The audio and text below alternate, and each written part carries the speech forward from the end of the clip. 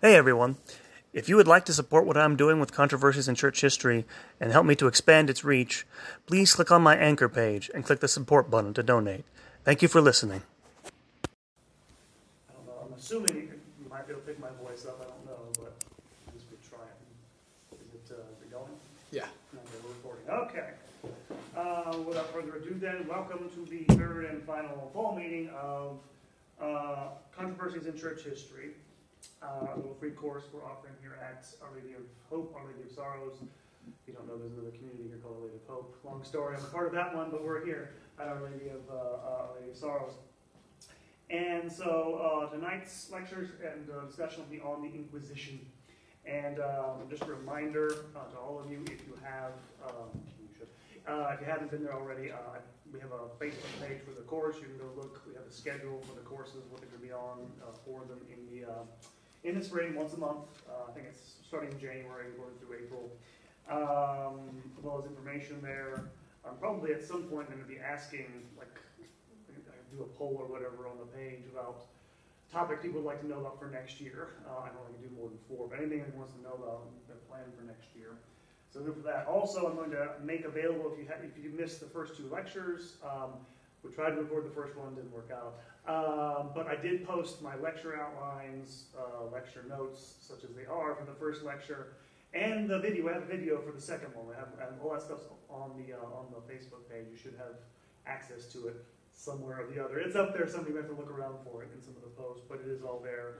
And we're recording this, and I'll make this available as well. All that material will be available free to everybody who wants it when we're done. So, without further ado, we're going to talk about the Inquisition and talk about it and separate in broad outlines historical fact from the myths that have grown up about it. There are a lot of legends and mythologies about the Inquisition. And so, I wanted to start with, if this thing will actually play, I don't know if it will.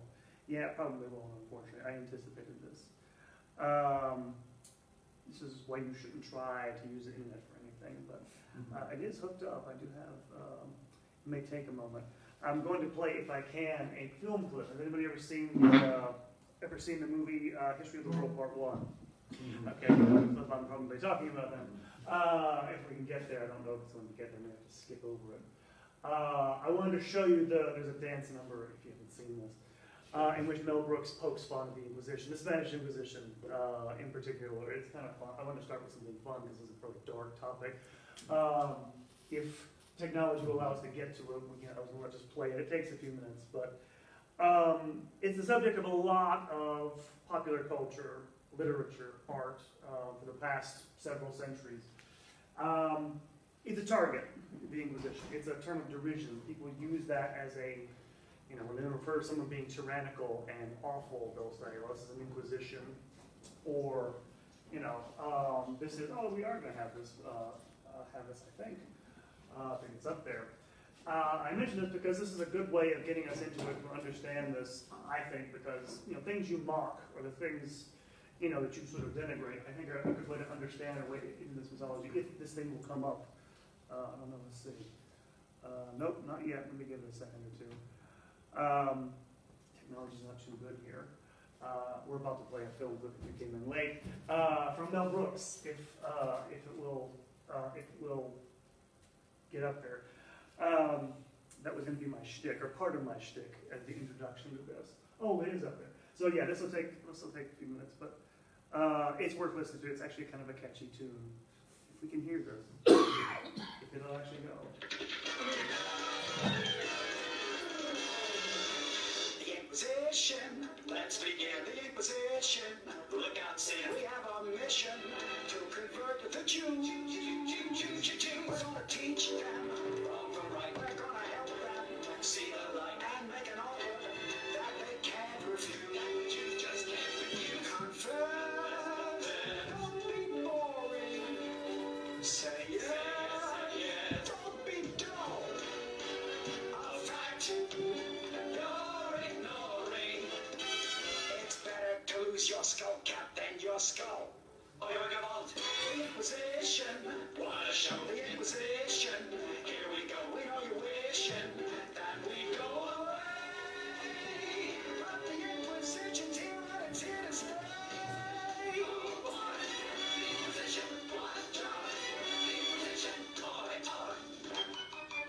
There's a few bad words in here, so don't I get was that. sitting in a temple. I was minding my own business. I was listening to a lovely Hebrew man. Then these papers persons plunge in and they throw me in a dungeon. And they shove a red hot poker up my ass. Is that considerate? Is that polite? And not a tube of preparation H in sight. I'm sitting flicking chickens and I'm looking through the pickings. And suddenly these guys break down my balls. I didn't even know them, and they heard me, I just called them, and they started playing ping pong with my balls. Oi, the agony! Oh, the shame! To make my privates public by a game?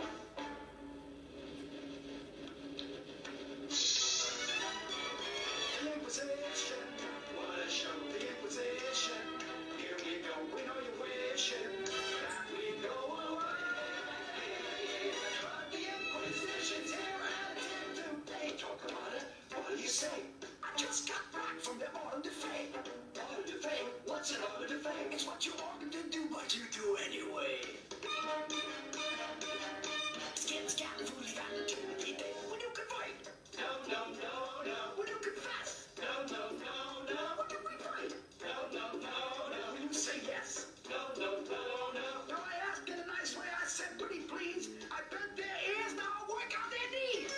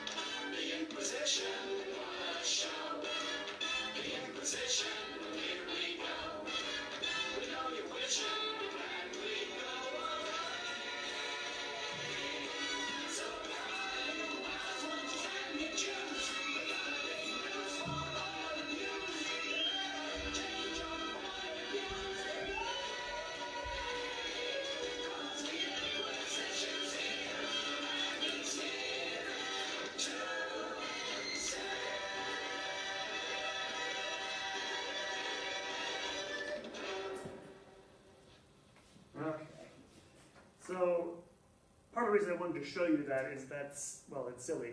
But you get a sense of, one of the things you got out of there is you hear him talking about, okay, we're going to make the Jews convert, we're going to turn all that other stuff. You're going to see, as I'll explain in a moment, all the confusions, or not all of them, but a lot of the confusions about what the Inquisition was and what it did in this silly little clip from a really funny movie.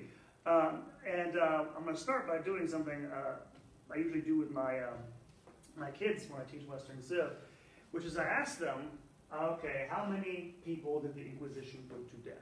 Right? You've probably seen, you got a sense from that, all these torture devices, burning, death, all that stuff. So I'm going to make you sort of give you a little quiz to start this.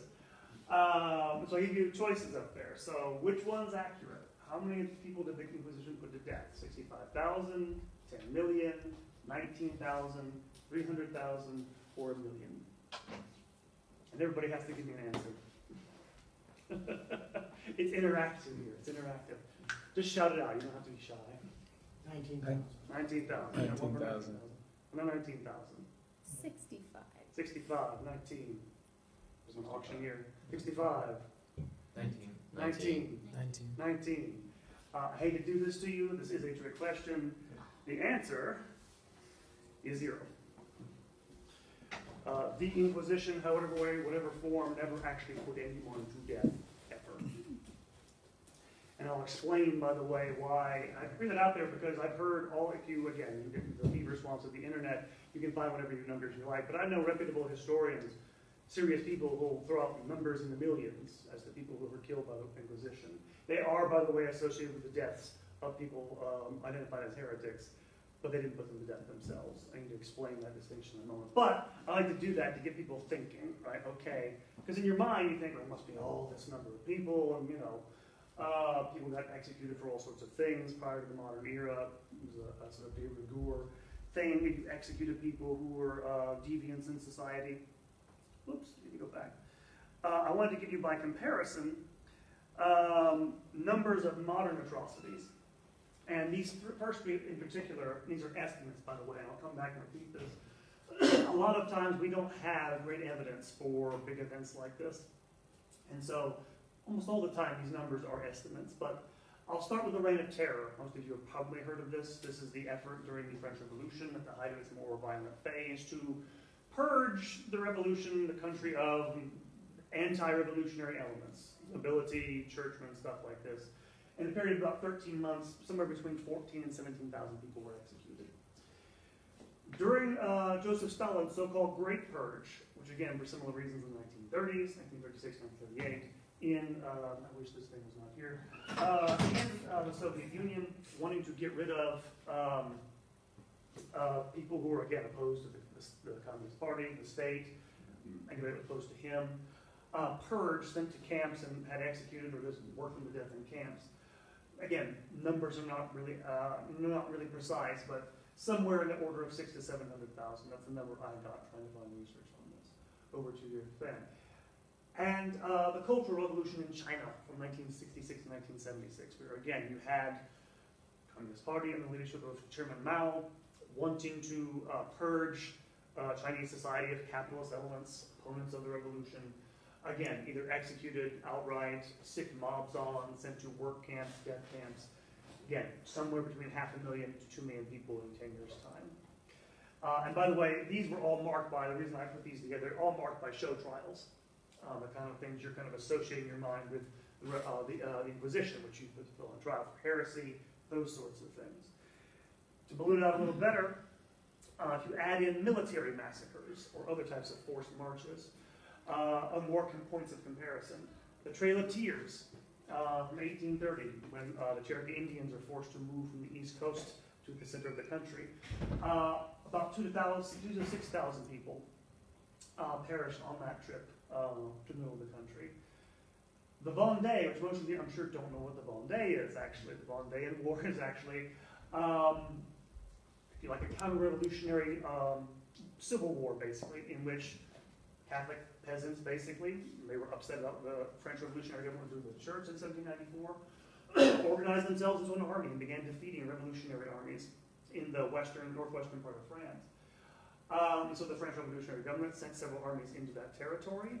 wiped out the armies, burned whole villages to the ground with people in them, and then when they were done and captured the last of those armies, they began executing them on the spot, guillotining them, and when they couldn't guillotine them fast enough to appease the military leaders on the ground, they began tying them into sacks and throwing them in the river to drown them. Again, numbers are kind of sketchy, somewhere between 100 and 300,000 people. And I won't go through all these in turn, but you have these modern massacres, the Armenian massacre, Armenian genocide in the early 19th, 20th century. The Holodomor, if I don't know what that is either, that was the enforced Ukrainian famine. Joseph Stalin in the 1930s was trying to force Ukrainian peasants onto collective farms, to give up their own farms. They refused. He encircled the country of Ukraine with the Red Army, confiscated every last bit of grain or food from their houses, and waited for most of them to starve to death, which many of them did. And of course, lastly, the Holocaust, which, again, I should emphasize this, is something you should know about history in general. We don't know that's an accurate number. When people walked into the camps in 1945, they basically had to extrapolate because the Nazis were really good at keeping records. They were even better at destroying them, which they had done, as they knew the Allies were closing in. Could be a lot more, we don't know. And so the question becomes, this is the question I begin this lecture with, is, I'll begin with that thing on the bottom there. Why is the Inquisition so much more this symbol of everything that's tyrannical, awful than these other events? Why does it have this power and imagination that, you know, why does nobody say, well, you know, this is like Stalin's show trials? Nobody says that. And that's one thing, that's what we're going to try to answer for you today. Two things I want to keep in mind as we go through this, two caveats. One is the problem of evidence, which I've already mentioned, and I'll mention over and over again. A lot of times our evidence is not good, and I'll come back to this, have several opportunities to come back to this in the course of the lecture. But also of just viewing it through, and people have viewed this through, confessional lenses. They have viewed this through partisan lenses for a long, long time. And so sometimes it's a matter of, you know, viewing partial evidence best way you can to get the best sort of answer you can get out of it. Not just a lack of evidence, but again, lack of quality evidence kind of undermines what we can actually answer sometimes. The other thing is that historical understanding of the motives behind the Inquisition in its various incarnations does not excuse actual injustices that were committed by the people who ran it. And there were, by the way. Putting all those numbers up there wasn't meant to sort of excuse anything that went on, just to give you the difference in scale and difference in, you know, the actual, I want to say, the severity of what we think of as persecutions, injustices that way. And so let's get started then with that question there. And first thing is we have to answer, okay, what was the Inquisition? And the first thing to note is that heresy is always a problem for the church. Heresy is defined as having the wrong belief. Heresy, don't know the Greek word means choice. Meaning you've made the wrong choice, you've chosen against the church's teachings basically. And in Scripture, of course, there's not a lot that addresses this. A few times it is addressed basically when there's an erring brother or sister. Basically, you admonish them, you warn them, and then St. Paul in some of his letters mentions you sort of detach yourself from them, basically. Or what might amount to a sort of expulsion from the community. This is more or less a sort of prefiguring of excommunication, where you abandon the church's beliefs, you get kicked out, basically. This will change in the early church by the time you get to the 4th century AD, when the church becomes, once it's given toleration by Constantine the Great, the Roman Emperor, it will become an imperial religion. And a very different principle emerge, partly because these Roman emperors from Constantine onwards act in the tradition of Roman emperors who were supposed to safeguard the religion of the empire. By the end of the 4th century, that was Christianity. So they began passing laws, both against punishing, you know, pagans, shutting down pagan shrines, stuff like that, putting restrictions, legal restrictions on Jews, punishing Manichaeans, who were a sect that really nobody liked in the ancient world, but also against heretics.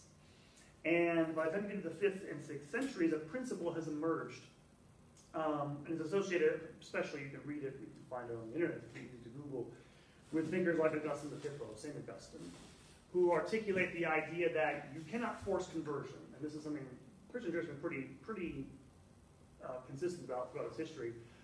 Forced conversions are worthless. Conversion is a free act you make with the will. and therefore you can't punish it, you can't use coercion, you can't use physical duress. On the other hand, punishing the quote-unquote the treacherous, and that's a key term we'll come back to it, people who apostatize, people who adopt publicly erroneous beliefs opposed to the church, can be physically coerced. The idea was, okay, we have free will, and we have freely chosen the true church. We've adopted it, we were baptized, we get confirmed, all that stuff. But then we freely choose to abandon it. And so you can be forced to come back into it. Why? Because you gave your free assent to it. It's not like with someone who's grown up, for example, as a Jew all his life. He can't be forced because he didn't give his free choice to this. And so from that 4th century onward, you have emperors passing laws, some of them more strict than others, which punish heresy, and I should mention this, as a civil crime. Heresy is a civil crime. It is not something the church has any, as you're going to see in a moment, authority to punish. And these punishments, by the way, can be severe. The punishment for this, when it's punished with death, is death by burning, which was, by the way, the same punishment that was reserved for witches in ancient Roman law. And if you're wondering, by the way, why the severity of that punishment, it's very simple. This is not something that's a crime an individual commits on his own with no repercussions. This is a crime against the entire community. As you're going to get into the Middle Ages, when Christianity becomes the de facto belief system of everybody, and it's not the only thing that holds society together. You don't have strong governments, you don't have an empire anymore. Heresy looks like, it's maybe more strong as a form of antisocial behavior. If you're willing to disobey the authorities about this, what aren't you willing to disobey them about? It literally is a form of treason. That's how they think of it, that's how they punish it in late antiquity and the early Middle Ages. As you get into the early Middle Ages, however, Roman law falls into abeyance in many areas because of the collapse of the Roman Empire in the West. But, and this is the thing to mention about this, and I should have mentioned already, that the whole idea of an inquisitio, an inquisition, has been there since Roman times, since the time of the Roman Republic. An inquisition was basically a legal process by which you investigate a crime. That's all it meant. That's what more, and it had several different meanings, specific meanings in law, and that's more or less what it meant. Even as that procedure kind of goes into abeyance, it kind of doesn't disappear, but again, you have kingdoms which are founded by Germanic peoples who don't have Roman law or who adopt it later on, and so they don't, that term gets used, but mostly within the context of the church and almost only with regard to the clergy for several hundred years after this. In other words, it's there, it's kind of a dormant principle, if you want to put it in those terms. What's going to happen is, and by the way, I should mention, when they did punish heresy, prior to the 12th century, when the Inquisition, as we understand, begins to emerge, basically there were 2 ways you could basically punish or try to deal with heresy. One, mobs, if they found someone they didn't like and declared them to be a heretic, they just go grab them and burn them, which we have records of things actually happening in medieval Europe. The other way was you could accuse someone before the court of a local nobleman. You have to understand, in the Middle Ages, before the rise of great kingdoms in France and places like that, basically every petty nobleman had their own law courts, their own manorial law courts. And if you got accused of heresy, you could drag them before one of these courts. And he would be the one to try whether or not what you had said, what you had done, what you'd been accused of is actual heresy. And as you can kind of imagine, most of these noblemen, just not very literate, if literate at all, didn't know much about theology, they were rather easily swayed. This led to things that might be considered unjust. And by the way, the church did consider them unjust, which is what leads me to my next point. As you're going to come to the Middle Ages, and what's going to happen is, beginning in the 11th, 10th centuries, 10th, 11th centuries, you're going to have the study of Roman law be revived in medieval universities, starting in Bologna, in Italy, and then moving on to other places across Europe. They're going to take up again with a renewed enthusiasm Roman law text. And I can't emphasize this enough. This is one of the major developments, intellectually speaking, in the Middle Ages. Because what's happened is you have all these kingdoms, okay, you have whatever, German kingdoms here, you have the Kingdom of England, France, all that other stuff. You have no one single legal system that binds the Christian world together. What's going to happen is the church is going to use Roman law to create one, its own law. It canon law, the system of law we know as canon law for the church.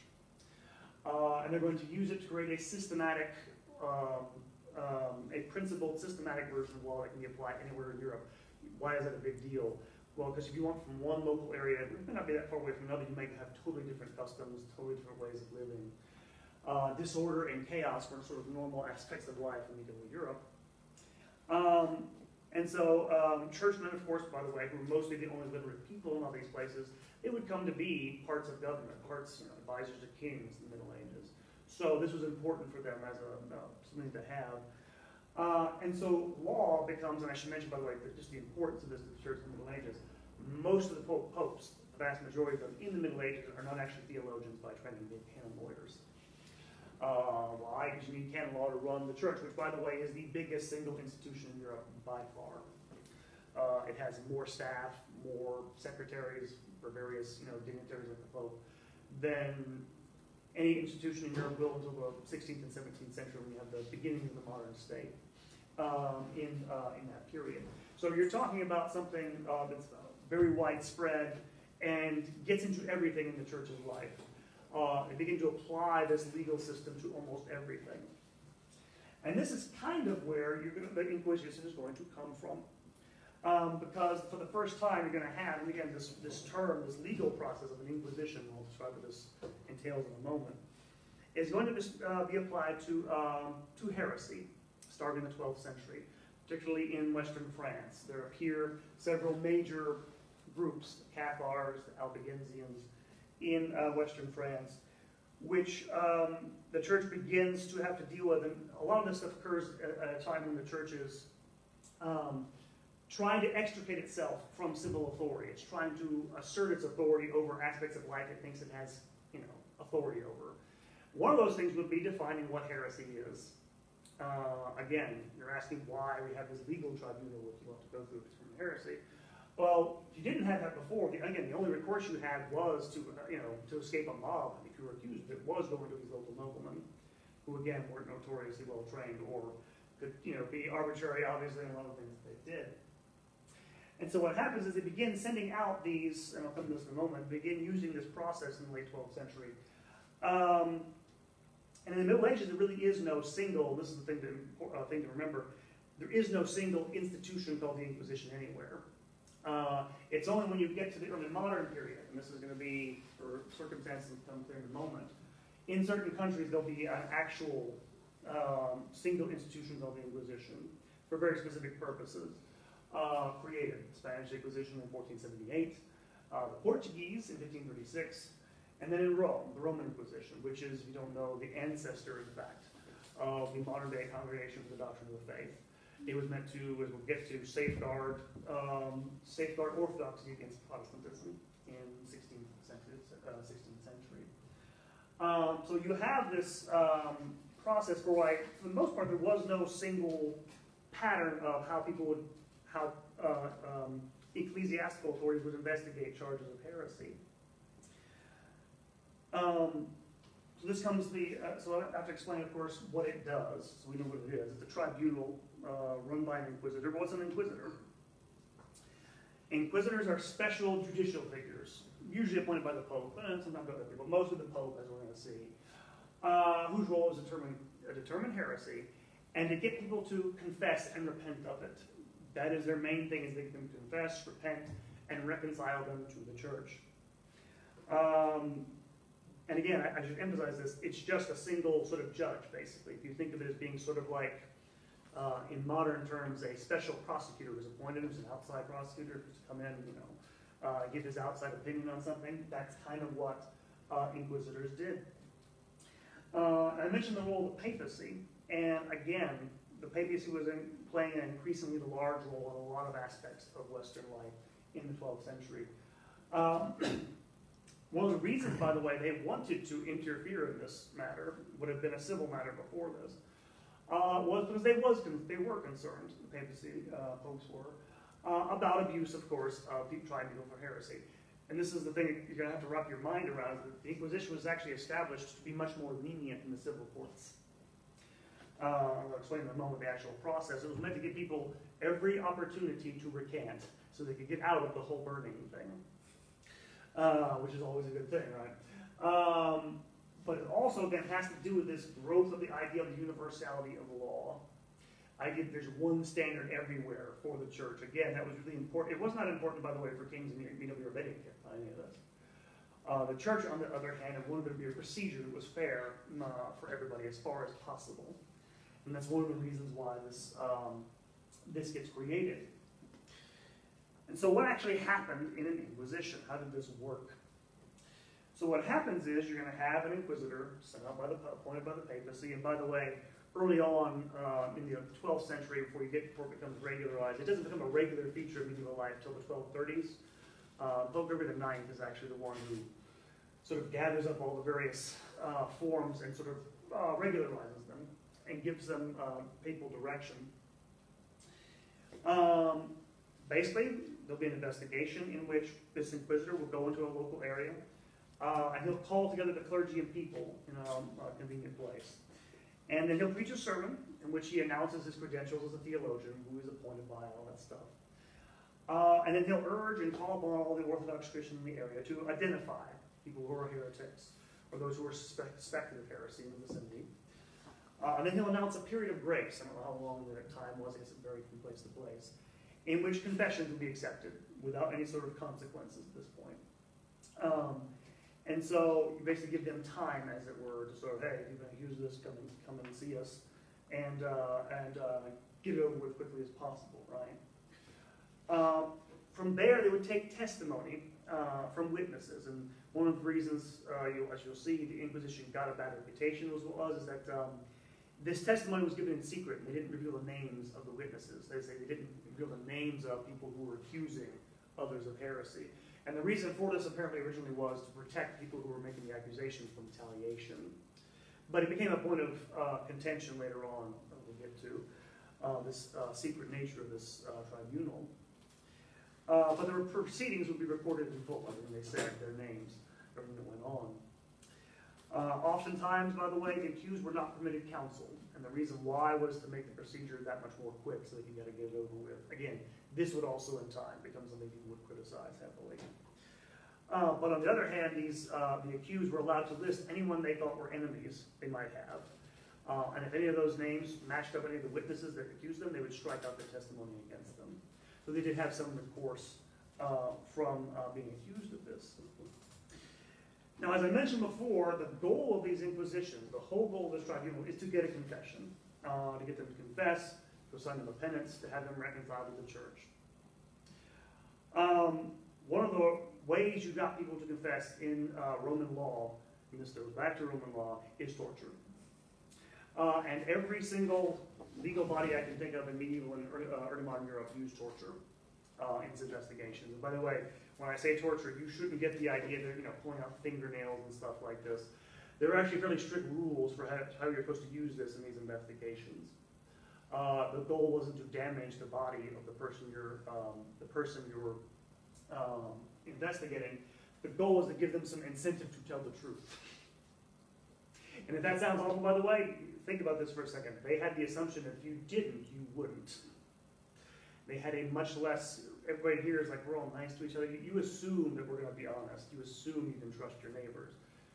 Medievals had a much darker opinion of people. If they didn't have that, you'd probably lie.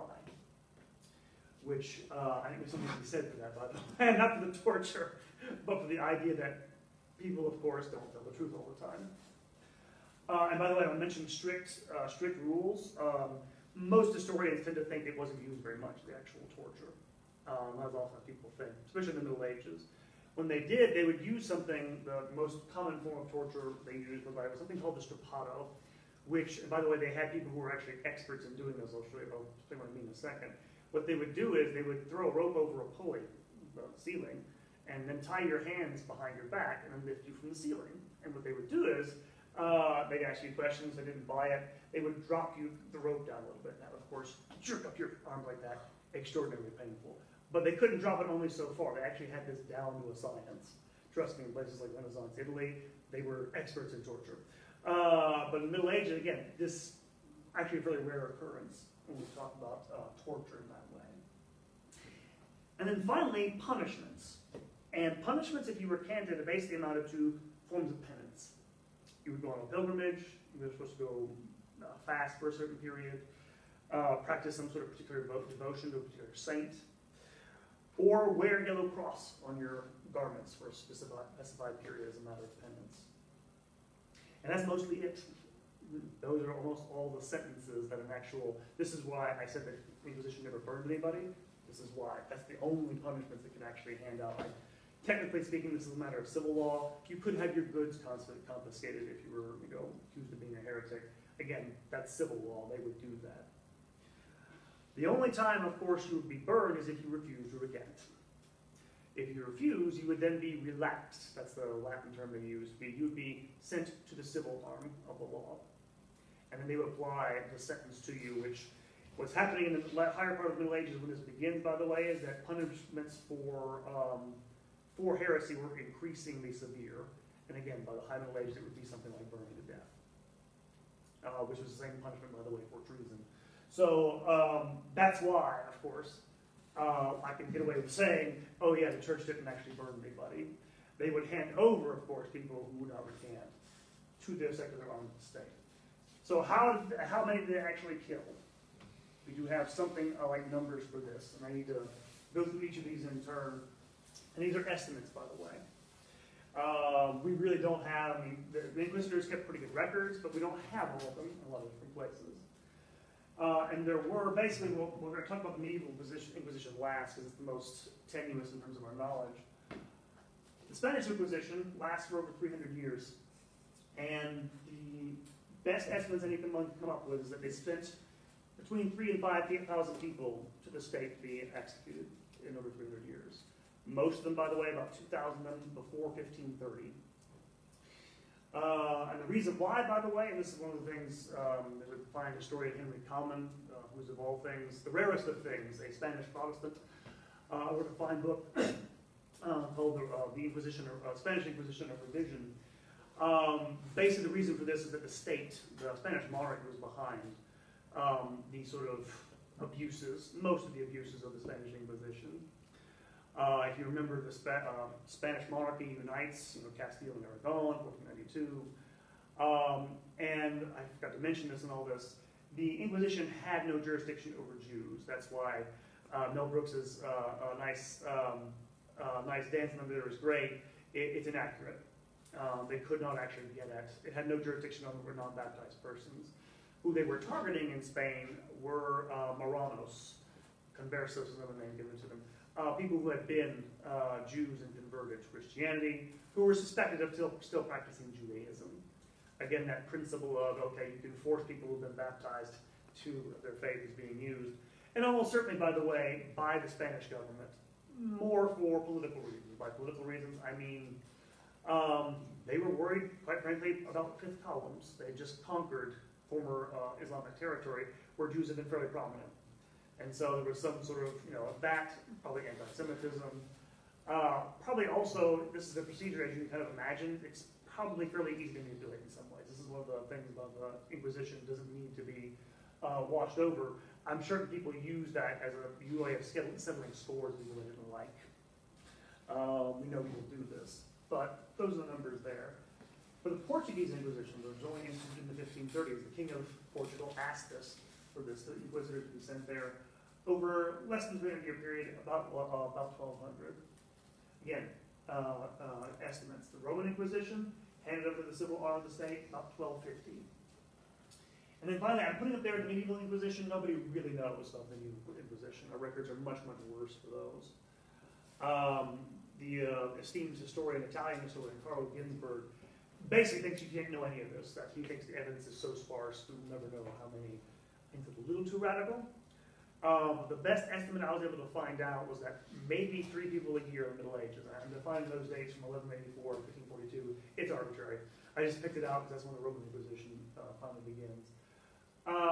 Maybe 3 people a year were handed over to the civil arm to be executed in the Middle Ages at its height. Wasn't that many, to be honest. And so maybe you add another 1,000 or so. So you have about 8,500 in total people who were handed over to the secular arm of the state to be executed. And again, the point is not to, especially in cases where it's obvious abuse, where they're not really trying. And again, this is, we'll get to this, back to this in a second, this is one of the things, of course, is different from the modern society and medieval society is, we don't actually burn people for heresy, which is a great thing. On the other hand, it deeply mattered to people whether or not you had the right belief. That's going to be the big difference I want to come back to, but again, notice the number there, the number for those modern atrocities. And again, why is the one sort of 24/7, projected into people's minds, and why the other's forgotten, right? One other controversy I want to talk about, because this relates to the Inquisition before we wrap things up. There was a book published about 30 years ago now, actually exactly 30 years ago now, by the name R.I. Moore, which was called The Formation of a Persecuting Society. And his idea was that in the 11th and 12th centuries, the medieval church and medieval society developed techniques of social control and for persecuting dissenters and deviants, whatever, stuff like this, due to the growth of a literate class among the clergy. And that this left a legacy of persecution to the modern age. In other words, two things. One, he wants to take, and by the way, he's thinking of the Inquisition primarily, he's extending this to other areas of medieval life,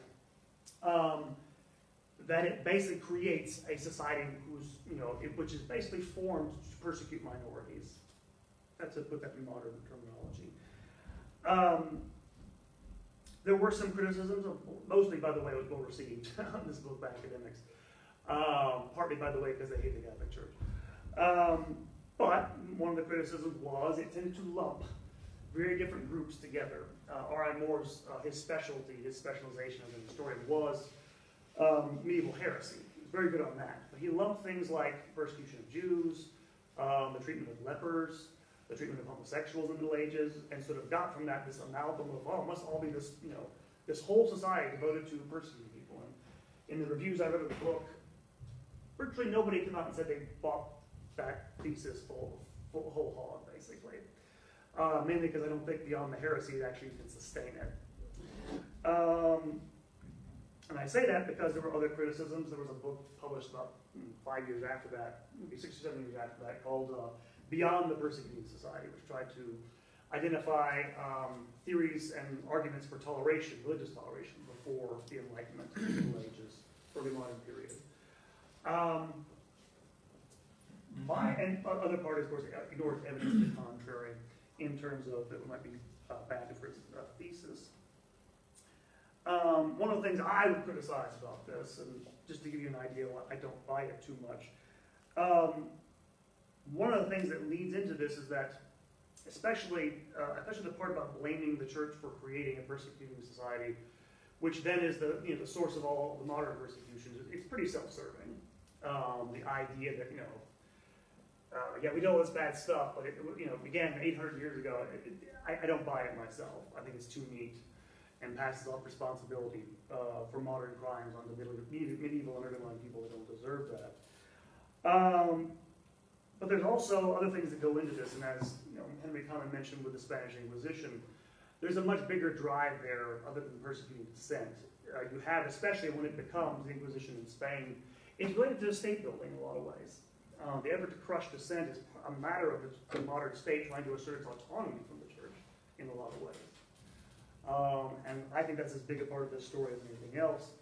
And again, I mentioned, and I can bring it back, the fact that Spain, which is one of the more powerful, larger states in the early modern period, does this. And by the way, the Inquisition in Spanish lands extends well beyond Spain itself, into the Netherlands, into the New World, Mexico.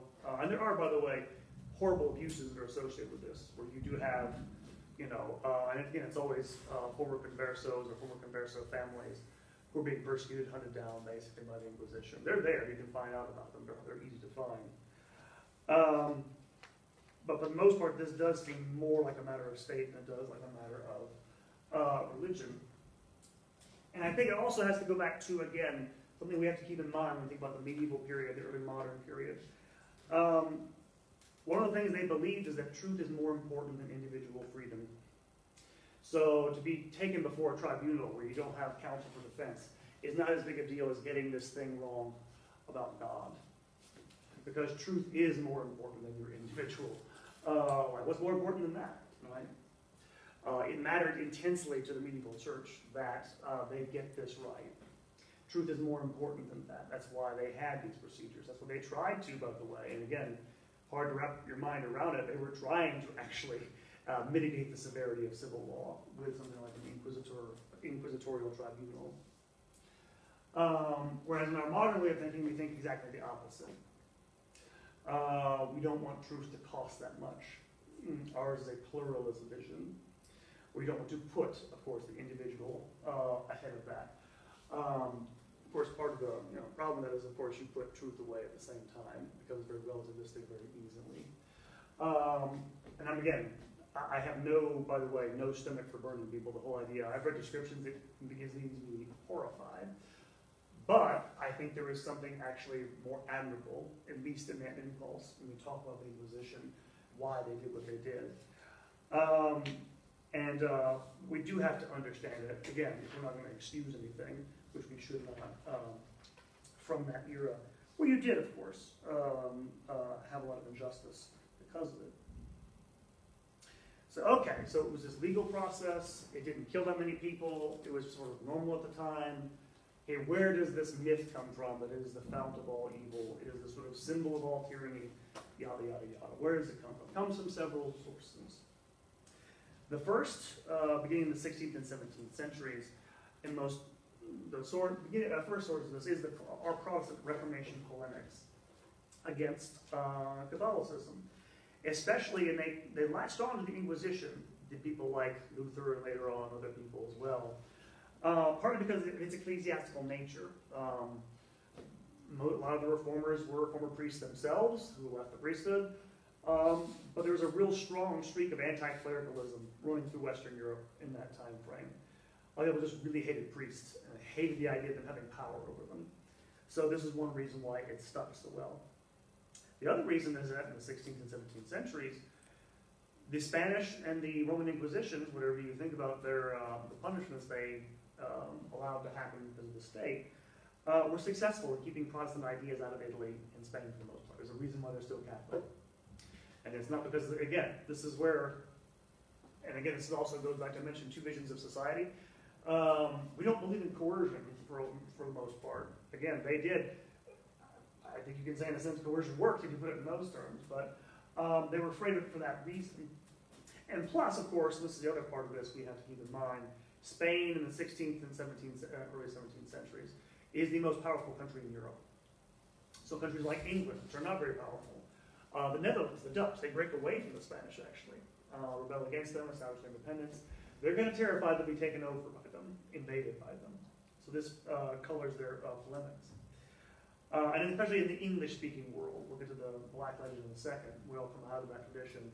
It becomes part of the national myth in England, right? We're the good, godly Protestant nation that's surrounded by all these wicked papists. Spain, and then France later on, once Spain declines, are the two bugbears of their national life. So that plays into that as well.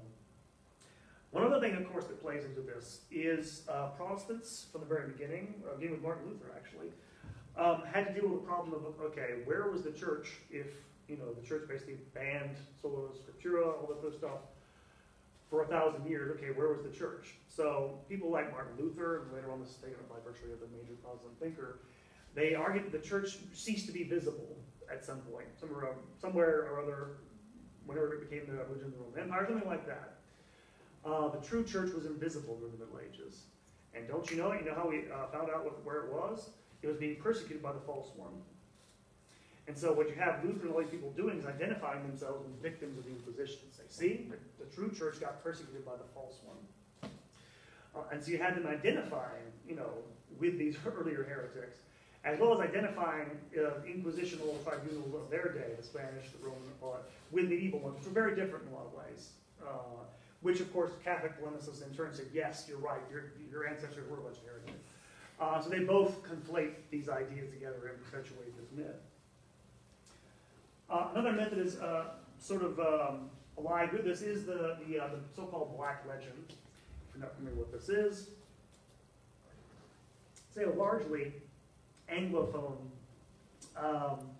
idea that originates in Protestant polemics in 16th century, 17th century England, which depicts especially Spanish treatment of Native Americans in the New World as cruel, excessively cruel and brutal, based on religious prejudice and persecution. The presence of the Inquisition in Mexico, fed into this, all into these sorts of things. And these are, for the most part, by the way, nationalistic type of propaganda. They're not for the, maybe they do target the Catholic Church and this type of propaganda, but for the most part, they're not. I don't care about that. For the most part, they are targeting Spain as a country, again, because of those political dynamics. Protestant countries like Spain, like England and Scotland and the Netherlands are small states surrounded by large Catholic powers, which is perpetuated in textbooks in England in the 19th century emphasize this stuff, and until the 20th century they emphasized it. In America they emphasize this. And again, they tended to idealize the Inquisition to the extent that they identified it with the church itself. Wherever the church was, the Inquisition was, and vice versa. And so slowly over time, the idea of the Inquisition goes from being this specific historical thing to becoming a sort of, if you like, a model for every form of persecution. And by the way, leading to a white legend. This is, again, 19th century Spanish nationalist historians sort of respond in kind eventually. They try to whitewash everything about the Spanish Inquisition, which I should stress this, by the way, when I say the monarchy was responsible for the excesses of the Spanish Inquisition, it's still a Catholic monarchy. Again, it's not senior churchmen doing this, but they're still Catholic, so it's a Catholic state. But at least sometimes what is called a white legend, which is, again, an overreaction to this blackening of the Spanish character. So by the 18th century, time the 18th century rolls around, you have Enlightenment thinkers taking up this strand of thinking. People like Pierre Bayle, almost all of them French, there are others, Montesquieu, Voltaire, who sort of turn the Inquisition into this, again, exemplar of everything that's anti-modern, everything that's against. And by the way, one of the things the Inquisition did, I'm not going to talk about too much here, they did censor books. So of course you get into the Enlightenment. This is of course against censorship. This also becomes part of its mythos. Is this, and this is one of the contributions of the Enlightenment thinkers. The Inquisition doesn't just burn bodies; it also deadens the intellectual life of countries. By the time you get to the late 18th, early 19th century, you have people like Voltaire and other thinkers crediting Spain's decline. It's in decline as a major power for about a century before that, blaming it on the Inquisition. The idea being, well, it suppressed all these modern ideas, led to this economic impoverishment, and that's why things are the way they are there. And by the way, there's still there's an academic debate about this, whether that's actually true or not. There's no consensus whatever. There are people that say yes, no. It's one of those things that's very hard to prove. But it was a very good thing if you wanted to crap on the Catholic Church, basically, which Voltaire and most of these people wanted to do in the 18th and 19th century. And so people built on this this idea of the Inquisition as this anti-modernist force. And one of the things that happens is that as you get to the period of the Napoleonic Wars, when Napoleon takes over, tries to take over places like Spain, he installed the Bourbon monarchy in Spain. This injects, by the way, Enlightenment ideals into Spain. There is, by the way, a Spanish Enlightenment in spite of all that. All the intellectual decline that supposedly happened. I mention that because he installs a Bourbon, a French puppet on the Spanish throne. He eventually gets kicked out by the Allied forces of the British. I mention that because while he was there, one of the Spaniards who was loyal to the Bourbon monarchy wrote a history of Spain which emphasized the horrors of the Inquisition. And by the way, he went, when that French king was kicked out, into exile with them. And because he had access to records and everything, his account was very influential, especially on English-speaking historians in the 19th century, which he's one of these people who inflated the numbers, by the way, people who were killed. Those big numbers, that's where that influence basically is traced back to. I mentioned him because I call them liberales. That's where it's from liberal from, by the way. It's from Spanish history, because the liberales, people who wanted to get rid of the church out of public life in Spain. They're the Enlightenment skeptics who oppose the church there. So you have this feeding into this image in the 19th century. And then finally, I don't have too much time to go over this, so I don't have much material to give you, but you have tons of art and literature that make use of this motif. If you don't know, if you can see behind all the writing on here, the background of my slides is taken from a painting by Francisco Goya, who's a Spanish painter, late 19th century, which is depicting people being brought before the Inquisition in Spain. And there, you can identify people being brought there that have these conical hats put on their heads to identify them as heretics. And again, this is the sort of mythology that gets projected by, again, Spanish painters here. And by the way, Goya never actually left the Catholic Church. In fact, when he died, he actually requested he be buried in a Franciscan habit. So again, a lot of this is people reading back things that he was critical. He wasn't necessarily a philosopher in the same sense that Voltaire was. But it projects this image. Now, there was a film made about 15 years ago by, his name escapes me, the guy that did the Eastern European director, big name, Milos Forman, that's the guy, called Goya's Ghosts, which again sort of tapped into this anti-clerical vision of Goya, which there's truthfully did criticize the church. It's not quite that simple. But most famous probably, maybe Edgar Allan Poe's short story, The Pit and the Pendulum. This is supposed to be taken. Ever read that story, The Pit and the Pendulum? One person, nobody reads that anymore. Two people. Like this is, you're so deprived. You don't get all this good anti-Catholic literature in your veins. It's terrible. No, but it was a short story that Poe wrote about this. It's basically a psychological thriller where the guy's, he's being, he's about to be killed by the Inquisition. Long story. It's a mythological, nice story, but it's a story. The most famous goes back to the novel by Fyodor Dostoevsky, the great Russian novelist. In his novel, Brothers Karamazov, there's a little section called The Legend of the Grand Inquisitor, excuse me, in which he depicts, this scene from the Inquisition in which the Grand Inquisitor, after an auto da fe, there are heretics being burnt, Jesus comes down to earth and heals this little girl and, raises her up from the dead. Everybody falls down, follows her. They're all in awe of Jesus. This, by the way, it's supposed to, in the context, not of the story, but in the story within the story the guy is telling. He heals this girl, and they all fall down at his feet. And then immediately the Grand Inquisitor arrests him. And he takes him to prison. And in prison, he gives him this long harangue about, you have to read it, it's really amazing. My point is this vision of the Grand Inquisitor, it's a marvelous piece of literature. I teach that when I used to in my wisdom civ courses.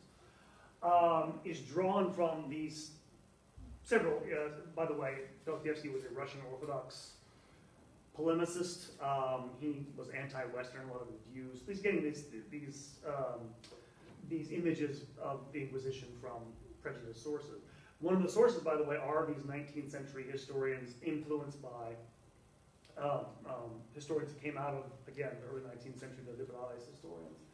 So he's getting very, very prejudiced views of what the Inquisition's like. So again, all this stuff feeds into, popular culture as well. You've got the Mel Brooks thing at the beginning. That's the fun part of it, actually. But it feeds into some of the best art that's ever been created, basically. And so this is the reason why, if you're an educated person, you know all this stuff. It just becomes a sort of moral tick, if you like. That if you're modern, this is the anti-modern thing, and you can dump on it without any sort of, fear of repercussion or reprisal. There's no microaggressions for that. There's no fear of, not speaking your mind about that. And so finally, I come to the takeaways about all this. Okay, so you have this, you have this legal tribunal, which gets used, for the most part, I want to stress this in the Middle Ages, it's a lot more forgiving of a legal body in many ways than most secular law courts are. To give you an example, by the way, there was a witch burning craze in early modern Europe from the late 15th to about the early 17th century. I think this was a fairly high number. I think about 150,000 women were actually executed for being witches. Almost none of them took place in Spain or Italy. And the reason was these are all done in secular law courts. And the reason why is there were, by the way, cases of witchcraft, a fair number brought before the Inquisition. They almost all got off. The reason why is the Inquisition had higher standards of evidence, more stringent standards for evidence than in secular law courts. So they were less subject to that hysteria. So again, you have this, again, it sounds like this awful thing where, we're investigating heresy, but it was actually a great improvement in many ways in terms of a legal process going forward. But a few things, just to leave with you, take away as an apologetic. The first thing is, the Inquisition was merely a legal process. That's it. That's all it ever was. It gave a lot of power to what essentially was a magistrate, essentially. You could blame it for that. There were safeguards, by the way. If you're wondering, by the way, okay, if that's the case, how did the Spanish Inquisition get out of hand? By the 1470s, the Inquisition was really under the control of the papacy. However, he could give a dispensation, which was requested, he did, that is to say, he could be dispensation from papal oversight to someone who wanted that for a tribunal. King Ferdinand and Isabella asked for this when he sent them. And by the way, the Grand Inquisitor, the first High Inquisitor of the Spanish Inquisition was Tomás de Torquemada, who also has a very bad reputation, historically speaking. And so he gave his blessing so it would have no oversight, but just be a sort of, they'd run things themselves. I can't remember the actual number. This is Pope Sixtus who did this. This is the same Pope, by the way, who built the Sistine Chapel. Almost immediately when he did this, he gave his dispensation from a papal oversight. He started getting letters from the Moranos communities in Spain complaining about the treatment by the Inquisition. And he wrote to the King of Spain, wrote to Ferdinand, complaining, why are you doing this to these communities? He took it seriously, by the way. But he had relinquished any sort of legal authority over the tribunals. And to make a long story short, Ferdinand told him to get stuffed. And the Pope regretted having done that after that point. But again, it's not as if he can, force him to do anything. The Pope has lots of money at that point. He doesn't have an army, and he has no way at that point to actually force him to do otherwise. But it was basically a legal process, which, like any of them, can be abused. And it was. It was something that I don't think I need to say this actually. It's wrong to burn people to death for heresy. I say this because it's cruel, but also because they can't repent of the dead. I think, by the way, that is the point about a larger problem. I've been a teacher for over 10 years now. I've learned this the hard way. I hate punishing my students for anything. It's not in my nature. You know what I've learned? You don't punish them, they'll never do what you think is right. People respond. Everybody responds to some sort of pressure like that. This is why this process like this, it is abused, and it takes vigilance, moral vigilance, to make sure it's not. This, however, does not make the church the fount of all evil. If somebody says to you, hey, about the Inquisition, like, yeah, the Inquisition did some bad things, but let me tell you about so-and-so, first of all, then you can explain to them, it was a legal process that really got abused. We have abuse of the death penalty in this country. So people get executed, or have been executed in the past, who are innocent. So it does happen. Thirdly, genuine abuses, these genuine abuses have been turned into a scapegoat, I think. This is my opinion. For modern crimes.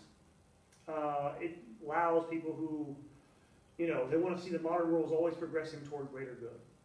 So you can ignore the Holocaust. You can ignore the 2 world wars. You can ignore the Stalinist purges, and by the way, he killed a lot more people than 600,000 of his own people. You can ignore the outrages of Chairman Mao and the communists. You can ignore the massacres. Again, the point I wanted to make was, again, not to excuse the Inquisition, but just to show the scale of what we do is so different. And in so many ways, so much worse in those terms.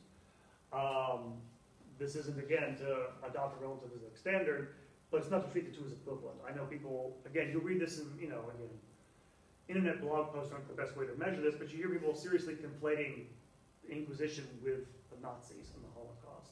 It's just, you can't reason with a person who's going to say that. There's just, they're different things. Yes, they're both injustices. Actually, only part of the Inquisition was the abuses were injustices. The Holocaust as a whole branch is unjust. But I think it becomes a scapegoat for people. It's a way you don't have to talk about all the bad things that go on. And go on today. All sorts of atrocities are being committed right now in this country by our government all the times.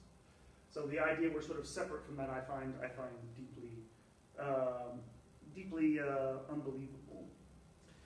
And finally, as a Catholic, you should neither excuse the Inquisition's excesses nor feel the need to join in scapegoating it. Knowledge is a good thing because it allows you to have a more detached view of this. I think that's the best thing I can give you is don't engage it with anything, by the way. Understand, give it its proper place.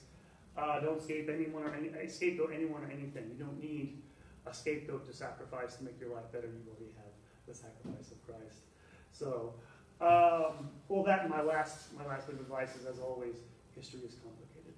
Which I say every time we have this. So that is it, by the way, for the lecture. Any questions about the presentation or things about the Inquisition you might not have gotten from the lecture you want to ask about?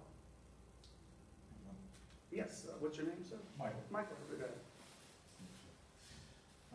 One of the things I've heard, you mentioned that King Ferdinand had kind of gotten into it with Pope Sixtus. One of the things I heard was that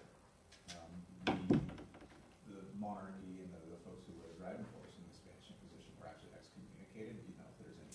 No, they never excommunicated them. No, they were on the whole good Catholics. Again, that's the thing I want to stress here. They were good Catholics. Again, you can commit horrible crimes if you are otherwise. It's hard for us to deal with because it's like, you may love your father, but he may do something awful. It's hard for us to reconcile. But no, they were Catholics in good standing their whole lives, never excommunicated. They did, and again, popes sometimes excommunicated rulers for less than ideal reasons, but never did it to Ferdinand and Castile. That's Ferdinand and Isabella, though. Good question, though.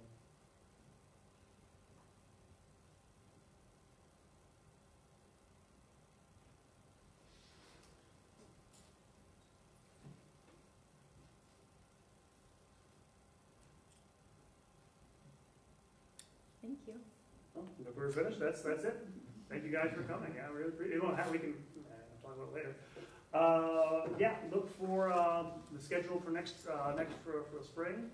I'm going to try and again, we have we've got a pretty good turnout in the first 3 classes. So hopefully, maybe this will develop something a little more. We'll do a social aspect of this, but for the time being, it's going to have to remain like this. But thank you guys for coming. Really appreciate it.